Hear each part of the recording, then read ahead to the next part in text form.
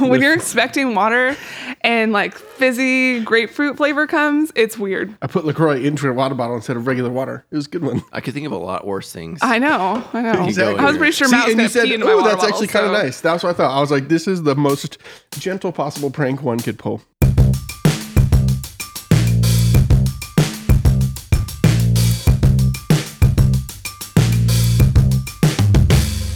Well, hey, everybody, and welcome to the Debrief podcast, a weekly Q&A podcast. That was a little bit redundant, but we're going with it because we're your friends here at Sandals Church, and we are so excited. Man, guys, just in like 2 days from now, it's my favorite time of the year, turkey time. It's turkey time. Excellent. Okay, can I just be honest?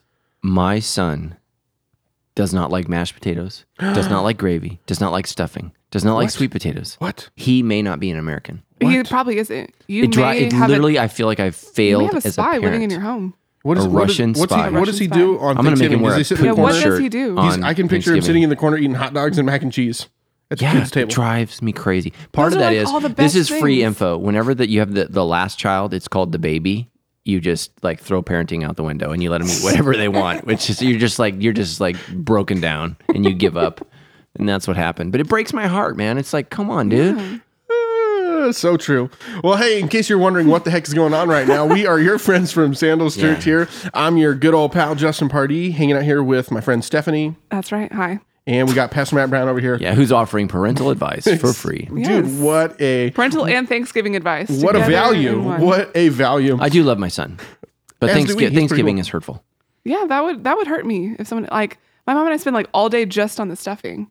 Like, it's so good. Why have I not been invited over for Thanksgiving? You can come over for Thanksgiving. That's my favorite. That's my favorite meal of the year. Hands down. You can come to the Keene family for Thanksgiving. We're doing it on Friday. You can come. The Keene family Thanksgiving. You know what I love about Thanksgiving is I don't like any traditional Thanksgiving desserts, pumpkin pie, pecan pie, cherry pie. Just none of those work with me. Or any of the other weird desserts at Thanksgiving, like pretzels stuck together with weird sugar stuff. Okay, I've never had that. What is Well, that? there's always just weird. No, weird you're things. not American. But listen, so I used to grow up being sad. Like we'd get through Thanksgiving and then I would go to the dessert table and be. And then one year in like the 4th grade, my grandma found me crying in the laundry room eating hot biscuits with honey. You were crying because you didn't like the dessert at Thanksgiving. So then she's like, "What's the matter?" You have had a strange affiliation with food. Listen, I'm telling you, I just was sad little. And then ever since then, my grandma makes me my own German chocolate cake pie at Thanksgiving because it's got to be a pie at Thanksgiving, and nobody else was allowed to eat it. German chocolate. That actually German sounds chocolate really cake good. pie. Like Does it have like that coconut topping on it? Yeah, exactly. Whatever that. I don't know. See, okay, I didn't like chocolate all growing like up. An My mom would make magic. German chocolate cakes and just give me the frosting because it didn't have the. I didn't like. You chocolate didn't like with the chocolate? No, I didn't like chocolate until I was like 21. Oh my gosh, you're bizarre. I know. I've come around. I've been saved. It's okay. Well, friends, as you can tell, we are gearing up for this holiday break that is ahead of us. We are clearly thankful for food. That is so true. But we are also thankful for you guys, our lovely listeners. We're going to jump into some Q&A from Acts chapter 23 in just a second. But before we do that, man, we want to celebrate how much we are thankful and grateful for you guys and the love that you show us with your reviews. This one comes from Jeff on Facebook, and he says this: "I love the Debrief and my super soft Debrief t-shirt. I've never felt more involved in study in my Bible. Things I don't understand or hadn't looked at in a different way, I'm now looking at, and is allowing my faith to evolve. Yes, I said the E word, so true listener right there, we can tell. And through that evolution of my faith of understanding God's word, I'm growing closer to him. 5 stars. Sorry, Justin, I don't have an iTunes account, but I love guacamole. Thank you guys for doing this and making the podcast seem like a conversation that you're sitting with, even though I'm usually driving and listening to you in my car." I like guacamole too. Do you? I love guacamole. Oh, man. You guys, we really got to focus on the Bible here. Thanksgiving, We got to focus guacamole. on the Bible here because if Some we get people too are deep pretty into passionate guacamole- about the fact that they hate guacamole. Why would you hate guacamole? Yeah, Actually, those my dad people are doesn't from really like Iowa. guacamole, Yeah. but he's like just not into Have avocados. fun with your caucuses and hating of guacamole. That's I my view feel of like you Iowa. just People cussed. from the South and from the East Coast don't get avocados like we do, though. Like, they just don't get it. Yeah. I remember I had some friends fly out from the Midwest, and we met them in San Diego, Old Town San Diego, and they bring out that wonderful, just homemade, like tableside guacamole, and they You just were can't like talk about this ignoring while it. there's an avocado shortage, man. This is sorry. cruel. It was both like sad for them. I was like angry and offended that they were not willing to partake in like this true, wonderful, feast of Southern California. But then at the same time, I'm thinking, hey, a little There's more. an avocado shortage? More Yeah, there's an tableside. avocado shortage right Yeah. now. Like, you go to places like I was Subway, driving I through know, Farmer stop Boys the other day. serving It it. says like no avocado for now on Yep, anything. Exactly. I thought that was My slowly roommate coming brought an back. avocado for like Avocados are $3 the other slowly day, and it coming was back. They're awful. expensive. Yeah, they're just getting real expensive right now. So Yeah, and they're not very good right now either. Yeah. Like, she got one, it was like super pale. Okay, we are clearly Pray for the avocados, guys. Pray for those. And well, hey, Pastor Matt, how do you feel about jumping into some questions from Acts chapter 22? I love this chapter, and we're actually in Acts 23, but... Oh, sorry, excuse me. Acts right. 23. Yeah, no, it's a good thing I'm in charge. Yeah. Well, thank goodness we've got you here. Yeah. All right, we're going to I start. am your spiritual leader. You are. We're very fortunate to have And you. the numerical leader. Yes. You're number one. That's right. All right, so we're going to jump right in. I read this chapter and had so many moments of, oh my gosh. Exactly. Like- it picks up from another. This is Yeah. Luke is really Cliffhanger on exactly. cliffhanger. He's focused in on the drama of true. writing here Yes, at the bum, end. bum, bum. How is it going to pick up in Acts chapter 23? Well, in verses 1 through 2, it says, gazing intently at the high council, Paul began, brothers, I have always lived before God with a clear conscience. Instantly, Ananias the high priest commanded those close to Paul to slap him on the mouth. Hello. Yeah, so this chapter comes out swinging, literally. Why was I it see what so you did. I see what you did offensive there. that Paul was saying that he lives with a clean conscience? Well, it says that, he's gazing intently, so he's super focused. He's looking right at them. So he has the, some Roman guards who are present, so I'm sure that he feels somewhat safe here. He does say brothers, right? So brothers. He says, I've always lived with God with a clear conscience. And so what he's saying is basically, I'm right, you're wrong. So, I mean, he's just starting off with, you guys are wrong. And so that's why the response instantly, Ananias, the high priest, commanded those close to Paul to slap him on the mouth. And that's just, something we don't do enough at Central Church. We need to do a little more slapping. It would be good, So can I start that? Yeah, no, we're going to start with you. Oh, you're going to slap. No. Okay, if you're new to Christianity, slapping is Right. not appropriate. Yeah, no. And it is not the And I've Christian never who is been doing the slapped at slapping. Sandals Church, just Is so the we're Christian clear. who's being slapped. Yeah, no. Yes, okay. Yes, I don't want people getting In fact, scared. when we're slapped, we are supposed to. Turn the Turn other the other cheek. cheek. You guys passed the test. That was a test Yes. of Bible knowledge. Thank Wow, you. thank you, Justin. And we'll do a test of Bible What's application the after the show. secondary spiritual leader? What's that Yeah, title? that's right. Well, here we go. Let's. Oh, we got to go back. Oh, you got something else? Yeah, so, yeah. Back yeah, it up. Back it up. I love that. I love saying that. Back So it up. good. Back it up. Okay, so... sorry guys, we drank way too much coffee today. We apologize. Apparently. we We're love just you guys. really in I that think this is going Thanksgiving to go spirit. down as a fan favorite. People are going to love 42, man. Yeah, They're back it going to up. look back, Back episode it 50. up. How did you Remember feel about 42 just in your life? The age? Yeah. I don't remember 42. Okay, back it up. 42. to- So the clothing store Forever 21. Yes. So when I turned 42, I was going to open a store called Forever 42. Same clothes, just slightly wrinkled and faded. Oh, I thought you were going to say like twice as expensive or... yeah. So, All right. But no one thought that was a good idea. But I thought it was. I Like, support it. I think it's a great Yeah. idea. Forever I'm your 42. yes man. Yeah. Okay, where am I? All right. So so Paul gets slapped, and it's nasty, and it's just the whole situation ugly. So it's letting us know this is not going to go Yeah. well. Right. In your opening sentence, you get snapped. And by the way, if you come to Israel with us, you got to watch political stations in the Middle East. It is hilarious. It is better than any reality TV we have. Like literally, you'll be watching like their Congress's debate, and all of a sudden a shoe will just fly.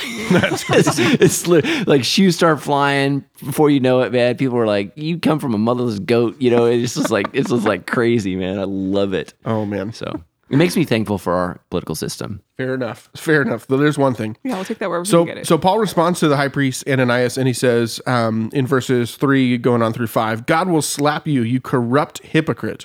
What kind of judge are you to break the law yourself by ordering me struck like that? Those standing near Paul said to him, do you dare insult God's high priest? I'm sorry, brothers. I did not realize he was the high priest, Paul replied. For the scriptures say, you must not speak any evil of your leaders.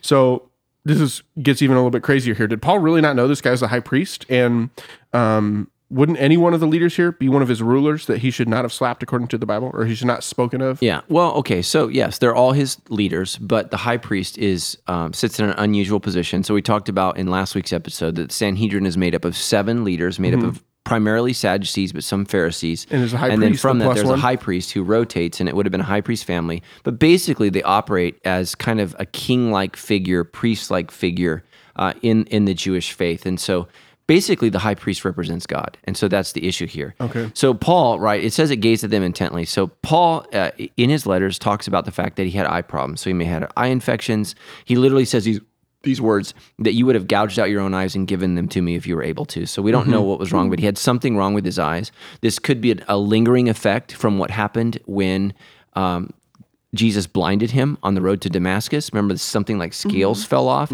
So God may have healed him, but left him damaged from that experience. Interesting. Maybe to keep him humble. So we're not sure.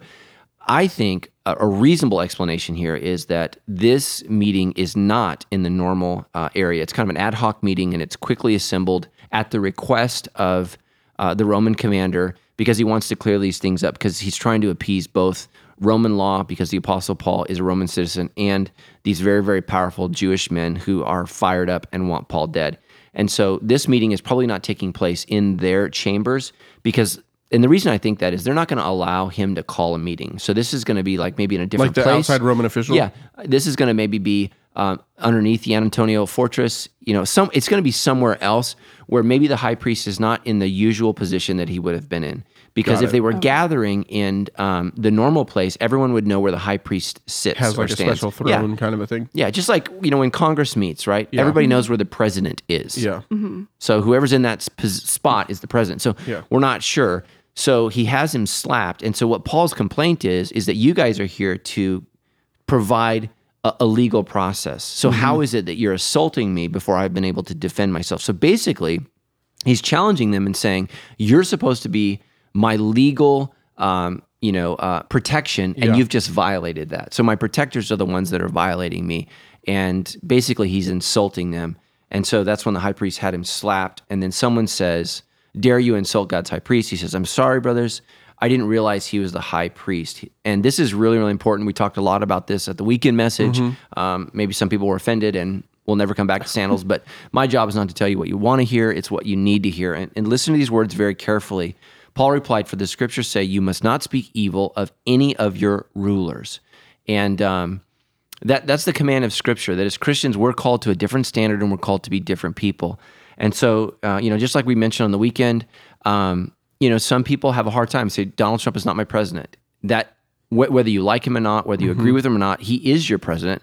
And that bothered me when conservatives did that with Obama. There was conservative Christians who said, Obama's not my president. And I'm like, you're violating the very scripture that you self-righteously think that you hold. And it's disgusting. Look, Donald Trump, whether you like him or not, is our president. And so here's why this is so important, is Ananias is a bad guy. He's a really, really bad guy. Okay. The high priest had become corrupt.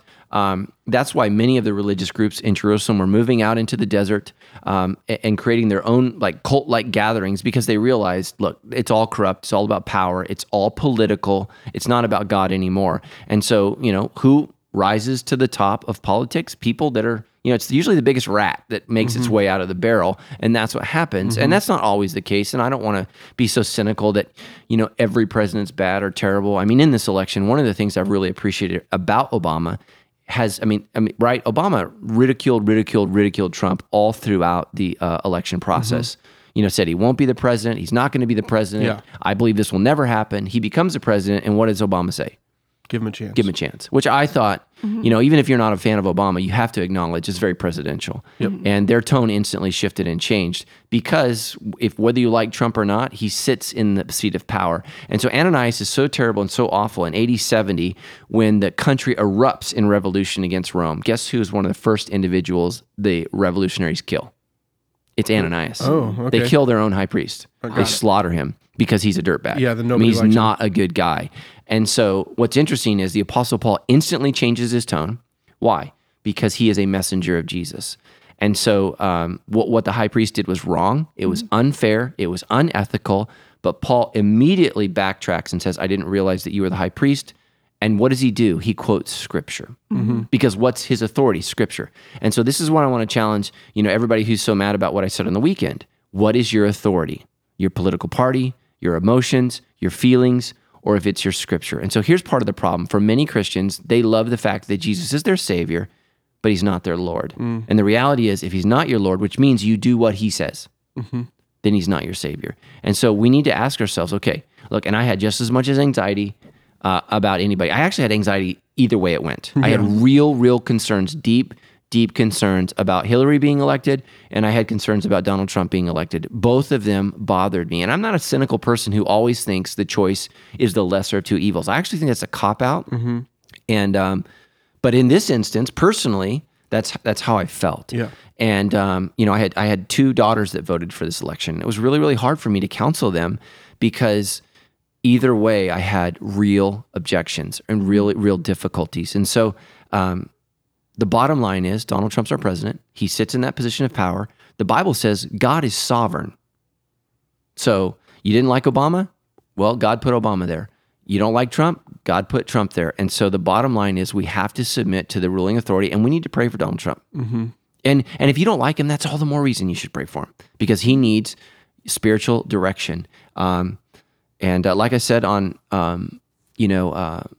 this weekend, I think one of the advantages of Donald Trump being president is it's pretty clear he's a sinner. Like that's, we're all sinners, but some of us are more obvious sinners than others. And so I think we can just say, okay, we need to pray for Donald Trump. And we did our political process thing. And in 4 years, you have an opportunity to make it right. But these people saying impeach this guy and he hasn't even taken office yet. It's like, come on. That's why we vote. So we don't always get what we want. You vote and you deal with it. And we move forward together. And Christians need to be the leaders in the healing process. And that doesn't mean that you have to say that I agree everything about him. I think you can critique fairly, but you can't demean, you can't demonize, you can't make him out to be this evil person. And I would have said the same thing had Hillary been elected. You can't do that. And I appreciated what she said. She said, he's our president and he deserves an open mind, which is amazing because there's Christians who can't do that. The Christians can't do what Hillary Clinton is calling us to do. And I think that's shame on you. You need to be able to say, okay, I'm going to pray for this guy. I'm going to root this guy. Because I don't know if you guys know this, but he can affect our lives dramatically. He's talking about huge immigration changes that will affect people in our church. He's talking about economic changes, which many of those, I'm hopeful that they will help, especially the economy in the Inland Empire, which struggles deeply. I'm hopeful that maybe that will help stimulate some growth here. So we need to be praying for those things because our future is at stake. Right. And there probably isn't a person in the world who affects our future more than him. So we need to pray for judgment, reasonability, it's just we just need to pray for that. And so I think Paul here is a great example of, look, he doesn't like this guy. This guy's a crook. This guy just slapped him. Right? Donald Trump may have hurt your feelings, but he didn't have you slapped. So that just took place, and he says, I'm sorry. I would never do that. And why? Because the Bible says that we must respect our rulers and honor them. So, which Paul echoes in his letter to Romans. So, yeah, I've just been thinking a lot about this last little sentence in 1 Peter 2:17, since it came up in the sermons, fear God and respect the king, that it is out of our, honor of God that we respect those that are in leaders for us. And yeah. And that's one of the things that, we talked about 2 weeks ago, how our Americanism affects our faith. And one of the ways that Americanism has negatively affected our faith is we don't have an understanding of a king. There's not a physical example in our country of a king. And so we don't understand sovereign. So like if you grew up in England a couple hundred years ago, they called the king or queen the sovereign. And what that word means is they rule as they see fit. And so it's really, really hard for us because we've lost that idea of the sovereign. Like we feel like we can negotiate with God. Like I hear Christians all the time, I'm mad at God. I'm like, really? Really? You can be disappointed with life. Life cannot make sense. But when you attack the sovereign, what that tells me is you don't know God and you don't know yourself. Can you imagine an ant flipping you off? Screaming at you. You're just looking at this thing and right. That is not even a proportional example of how much more powerful than God is. Because I can't incinerate an ant with my mind. Yeah. You could try. God, I could try. God can speak and I could not exist. God is that powerful. There's actual power in his words. Totally. He said, let there be light, and there was light. And so that's just who God is. And so we need to have a healthy respect for God. And one of the ways that we learn to do that, the best way to learn to respect God's authority is to respect all authority. And that doesn't mean that, right? Sometimes we have to rebel against that authority. There are certain situations. I think Donald Trump is nowhere near that. Right. He could be, and then I would change my tune. But until that time, we need to do our very best to pray for him and support him and come alongside him. Because I guarantee you, if Nero were running against Trump, everyone would, well, not everyone, because they're are people who believe that Elvis is still alive. So there's so not every American, but the vast majority of Americans. I mean, Trump would beat Nero in a landslide because he was insane and liked to burn people, and it was just crazy. So, and Paul told Romans to respect that guy and to pray for him. So it was tough. All right, enough of the soapbox, Pluto soapbox. I love all of you, but I just want to encourage you. I mean, you've got to, as a Christian, stop just going with what you think, and you got to submit yourself to scriptures. And so, and by the way, it's only submission when you don't want to do it. Okay, because when you want to do it, it's called agreement. Yeah. Right. So, All right. Well, so in verses 6 through 9, it says that Paul realized that some of the members of the high council were Sadducees and some were Pharisees. So he shouted, "Brothers, I'm a Pharisee, as were my ancestors, and I'm on trial because my hope is in the resurrection of the dead." Some of the teachers of religious law who were Pharisees jumped up and began to argue forcefully. "We see nothing wrong with him," they shouted. So why doesn't Paul mention Jesus more explicitly here? He just sort of says, because I believe in the resurrection of the dead. And is that why the Pharisees are like, oh, we're cool with him? yeah. So I think Paul's smart. I think Paul has quickly assessed the situation, and he realizes they're going to kill him. I mean, this is a kangaroo court. This is not real. Things have changed. So when Jesus is around, Rome is firmly in control. Obviously the Jews are rebellious, but it's different. Here we are, 27 years later, and the situation has grown incredibly dicey. It's literally a tinderbox ready to explode with flames. And, Paul might be thinking, look, the Romans are going to try to protect me, but not at their own peril. They're not all going to die to protect me. And so he's got to figure out a way. How do I survive this? And what does Jesus say? A house divided against itself cannot stand. So it's what Jesus says. So he takes this one political entity that is united on killing him, and how does he divide them? He divides them based upon their theology. So we're all Americans, but Democrats and Republicans are very, very divided. And so basically what he says is, he would say, I'm a Democrat, and I'm only on trial because I don't agree with Republican policies. So what would instantaneously happen? All Democrats would side with him. But if he says, I'm on trial because I believe that Jesus Christ is the resurrection, now he doesn't, they're still united against him. But he makes the issue the resurrection because, and then I don't think he's being dishonest. The reality is, if there is no resurrection, Jesus wasn't resurrected. Yeah. So he's proving his point, and many of the converts to Christianity were Pharisees because they already had in their mind, like, if you don't believe that a person can rise from the dead, it's going to be really hard for you to believe in Jesus. Yeah. So Sadducees didn't believe that people could rise from the dead. They thought that was, hocus pocus, just nonsense. Pharisees believed in this idea of the resurrection, which really theologically is first found in the second book of Maccabees, which we don't have in our Bibles. It's in the Catholic Bible, but it's a fantastic book that really begins to reveal the theology of resurrection. And what it is, it's a story of a mother and her 7 sons who are all killed for their faith in God. They're Jews. And she encourages them as they're hanged, beaten to death, fried in a pan. I mean, literally, the Greeks fried them in a pan. She encourages her sons as they die, 7 of them in a row. She says, don't worry, I will see you at the resurrection. God will raise your burnt body from the dead. And that's in 2 Maccabees. I believe it's chapter 7.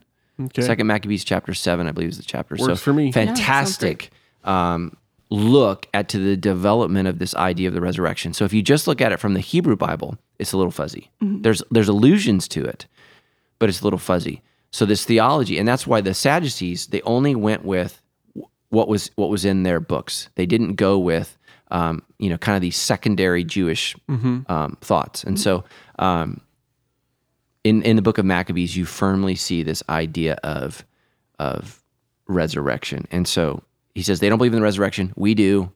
And all of a sudden, there's this huge civil war that breaks out, which ultimately, by the way, why did the Jews lose?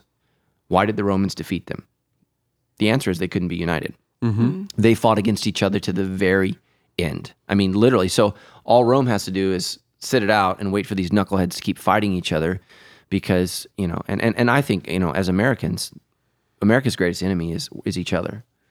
It's not China, it's not Russia, it's not Korea, it's not Iran. It's each other. And you see that, how divided we are. And that's what makes us fall. And so It's just really, really sad here, but he uses it to save his life. And I think it was, Jesus said, be as wise as a serpent and as innocent as a dove. So what that means is, how many strikes does a snake get? One. It's defenseless. A snake is defenseless. So you better, when you make your move, it better be the right move or you're in trouble. So don't be dishonest. That's what he means by innocent as a dove, but don't be as dumb as a dove, right? A snake is shrewd, calculating, and constantly taking in its environment. That's what the tongue does. It's constantly taking in its environment and reading its situation. So learn from the wisdom of a snake, and when you strike carefully, and that's what Paul does here, is he strikes so very carefully, and he's right. They literally, it just explodes. The tinderbox has exploded, but the good news is it's not against him. Yeah. Although it still almost kills him. Yeah. But it's against each other. So verse 10 says the conflict grows violent, and the Roman commander, reaches in, he's got his soldiers take Paul, and they go take him back to the fortress. And then it says that night the Lord appeared to Paul and said, "Be encouraged, Paul. Just as you have been a witness to me here in Jerusalem, you must preach the good news in Rome as well." So, this seems pretty cool, right? Jesus comes to Paul and encourages him, and that's pretty awesome. It feels like it could have been both almost encouraging and discouraging, though, maybe at the same time, right? Because the circumstances he's finding himself here in Jerusalem are probably not going to be that different from what's going to be ahead in Rome. Yeah, and again, it didn't go the way Paul thought it would go, and again, to many people who are just disillusioned with the Donald Trump presidency, you need to know that God is still in control. It didn't go well, right? So Paul used his argument, and he still almost died. Why did the Romans jump in? It says because they thought they would tear his body apart. Right? They tore him limb from limb as an exaggeration. It would have been a reality. Paul was going to die a horrifically ugly death. Yeah. And so the Romans jumped in. And so, he's just sad. He's made his case. He loves these people. They have firmly and convincingly rejected the gospel. They've rejected what Jesus Christ is all about. And the Lord appeared to him. So Jesus appeared to him that night and says, don't be discouraged, be encouraged. And that's what I want to say to everybody who's, is just so concerned, the world's going to hell. Yeah, the Bible has said that for a long time. Mm-hmm. Be encouraged.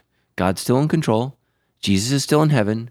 It's all going to work out. I don't know how it's going to work out, but it's going to work out. And, do the best that you can do. Try to take care of your family, live a noble and honor life, and bring glory to Jesus by your thoughts, attitudes, and behaviors.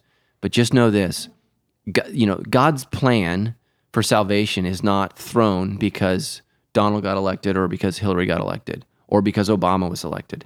Somehow, in some way, this is all a part of the sovereign will of God. And we just have to understand and trust that and be encouraged.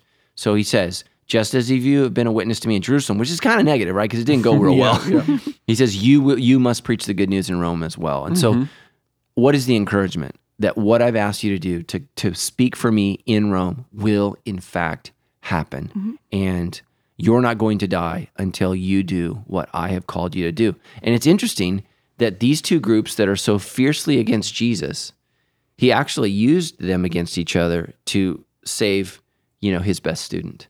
So he used their own sinfulness against them to redeem Paul and to save Paul. And so it's pretty incredible. And so again, just be encouraged. It's easy to be discouraged. Be encouraged, be thankful for that turkey that we're going to eat this week and those beautiful desserts. Yeah, I hadn't paused to think about how disappointed Paul would have been maybe in this moment.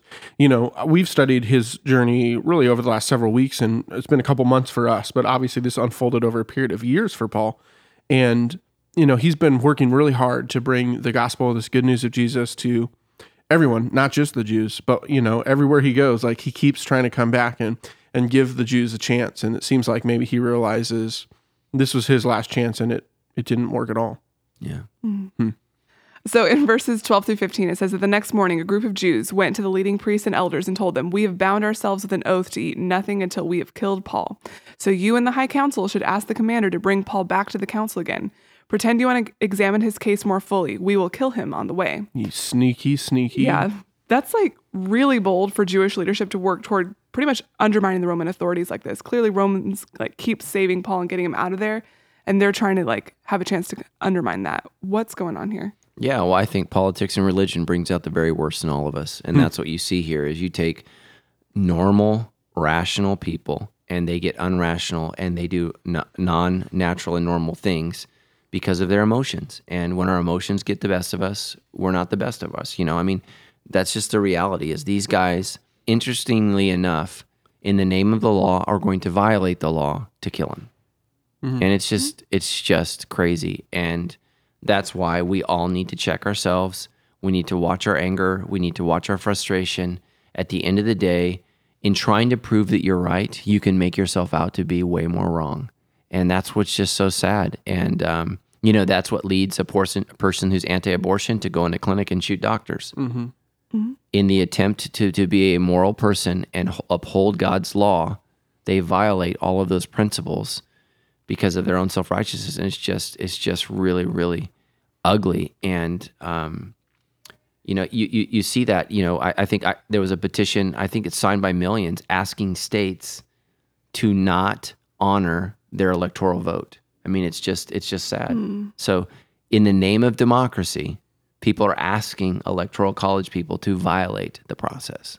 And it's just sad. I mean, it's just really, really sad when, you're willing to change the rules to accomplish your goals. And that's what's happening here. I mean, the Apostle Paul's an amazing, brilliant scholar, and they disagree on the issue of Gentiles. And so because of that, they're going to kill him. And so, and think about it, what should we do with, illegal immigrants? And, you're going to have Christians that get so angry with each other that they break fellowship. And it's just so sad. And so that's what happens here is what should we do with, illegals that have come into the faith? I mean, that's the way they see them. And there's such a harsh divide that it's ugly and it's foul and it's gross. And, it's okay to have your opinions on both sides. At the end of the day, we have a mission to accomplish, and that's to tell the world about Jesus and to be messengers of love and to call people into repentance and place their faith and trust in Christ. And anything that screws that up, we need to not do that. And certainly these guys not only have not taken the moral high road, they've taken the moral sewer tank, septic tank. It's terrible. It'd be interesting to know if they starved because they took an oath. Man, they told God, we're not going to eat again until we kill him. And so it didn't work out. Right. So there's this plan to kill Paul. Verses 16 says, but Paul's nephew, his sister's son, heard of their plan and went to the fortress and told Paul. Paul called for one of the Roman officers and said, take this young man to the commander. He has something important to tell him. So the officer did, explaining, Paul, the prisoner, called me over and asked me to bring this young man to you because he has something to tell you. So Paul, this whole time, he's Paul from Tarsus, which is in Cilicia, or however we say that place.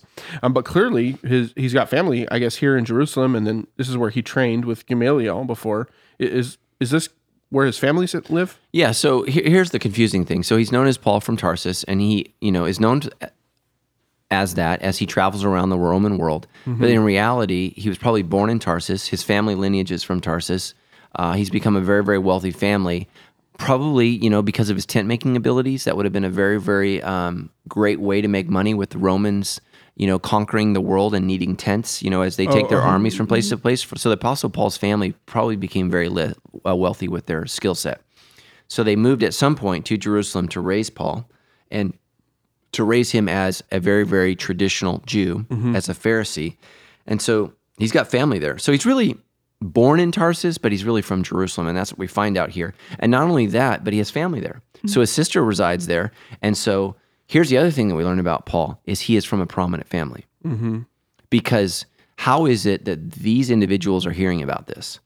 So they're rubbing shoulders with the movers and the shakers in Jerusalem. And so his sister hears about this, or his brother-in-law hears about this, and they say, hey, we got to block this because these guys are nuts. These guys are fanatical. They've just taken a religious vow stating they're going to kill you and they're not going to eat again until you're dead.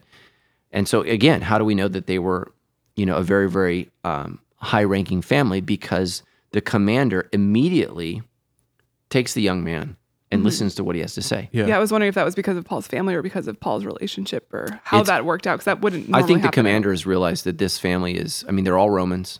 So I need to listen to what these people have to say. And so, again, he's trying to placate both groups as best he can. And what he's realizing is, I can't satisfy these guys. They're nuts. Okay, so then it says that then the commander called for 2 of his officers and ordered, get 200 soldiers ready to leave for Caesarea at 9 o'clock tonight. Also take 200 spearmen and 70 mounted troops. Provide horses for Paul to ride and get him safely to Governor Felix. So that seems like a huge show of force to protect Paul from 40 angry Jews. Were those Jews known to be especially violent to justify a force like that? Yeah, well, what he's trying to do is he's trying to completely discourage them. So, he doesn't want to lose any men protecting Paul. So what he's going to try to do is avoid a fight. Mm-hmm. So the best way, okay, so I know I've got 40. What does he do? He's got 470. So I got 10 times that amount. The 40 guys do not have a chance against 470. Right, especially trained soldiers. Yeah, he's got trained soldiers. So 200 soldiers with swords. He's got, 70 on horseback, and then another 200 with spears. And so the thing about spears, right, is I can kill you before you even get to me. Mm-hmm. I mean, it was a devastating weapon. And so these Jewish guys are not going to have spears. These things would have been illegal for them to have. So they're completely outgunned, outmatched, outnumbered. What he wants is not to have a conflict. So he is going to have such an intimidating force that basically this whole conflict will be avoided because he knows they're waiting. They've taken a religious vow. And they've basically said, we're going to die to do this. And so he's going to test that. Because they are going to die. All 40 of them are going to die if they attack this Roman unit. And this is basically half his soldiers that he would have had in the Antonia fortress. So for most, Josephus, the Jewish historian, says they kept about 1,000 soldiers, in the temple. Okay.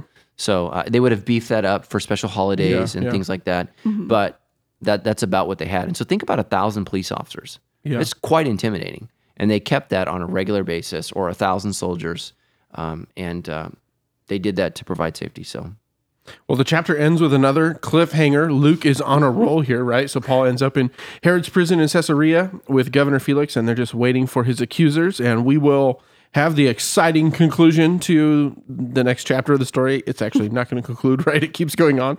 Yeah, to chapter 28. Until we get to Acts chapter 24. We'll have that back for you guys here next week as we continue to plow through. And towards the end of our 252 series through Luke and Acts, we are coming up on the end. And of course, you guys have been awesome through it all. If you've got questions to get here on the show, we'd love to hear them. You can send them over to us at debrief.show. Click the button that says Ask a Question, or visit us on Facebook. That's one of the easiest ways to just send us a message. And of course, we would appreciate you guys supporting the show in whatever way you can, whether that's buying a shirt. If you're here on the campuses, buy a sticker, rep the Debrief when you're out and about. You can share the podcast with your friends and family. Or if you are someone who enjoys the show but don't participate and attend Sandals Church, man, you can give online at sandalschurch.com/give.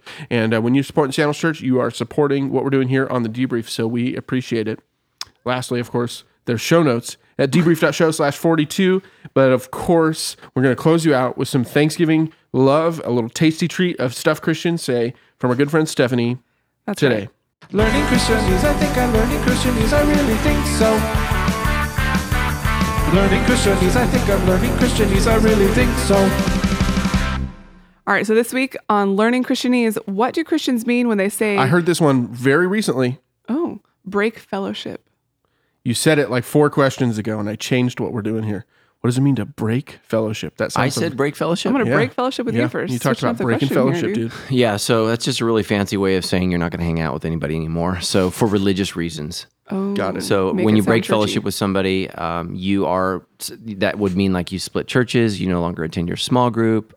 It's friend breakup. Yeah, it's a friend breakup for religious reasons. So we're not breaking fellowship to just go off to our own Thanksgivings. Okay. No, what we do is you when you break fellowship, you break it to not be together anymore. It's a pretty serious thing to do.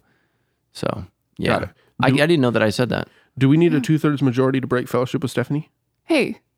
I'm going to producer Kelly on my side. I'm taking offers right now. I'm willing to side with you against Pastor Matt if that's what it takes. Wow, I didn't see that coming. It is a Thanksgiving coup. Either one of you. All we got to do is get to a majority of 2. I'm Florida. We can break I'm Florida. Yeah. Whichever way I vote. Listen, come to my side, bro. We can take him down. Oh yeah, that's he's right. nicer.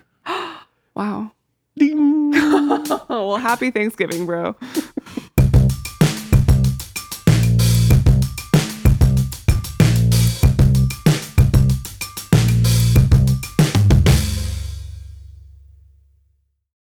Oh, I forgot I was going to give a shout out to his football team. They won the championship. Big deal. You can't just use our I was gonna find a way podcast to of spiritual covertly mention for it. saying. Yeah, how would you covertly I don't mention know. flag football in the debrief? I'm curious. I was going to find a way, but I forgot. I noticed Paul gets slapped by the chief priest, just like Yeah. my boyfriend's football team slapped those Just like boys my from the boyfriend totally grove. sacked a quarterback this weekend in his Yeah. flag football game that he won, by the way. Whoops. Okay, you don't sack in flag football.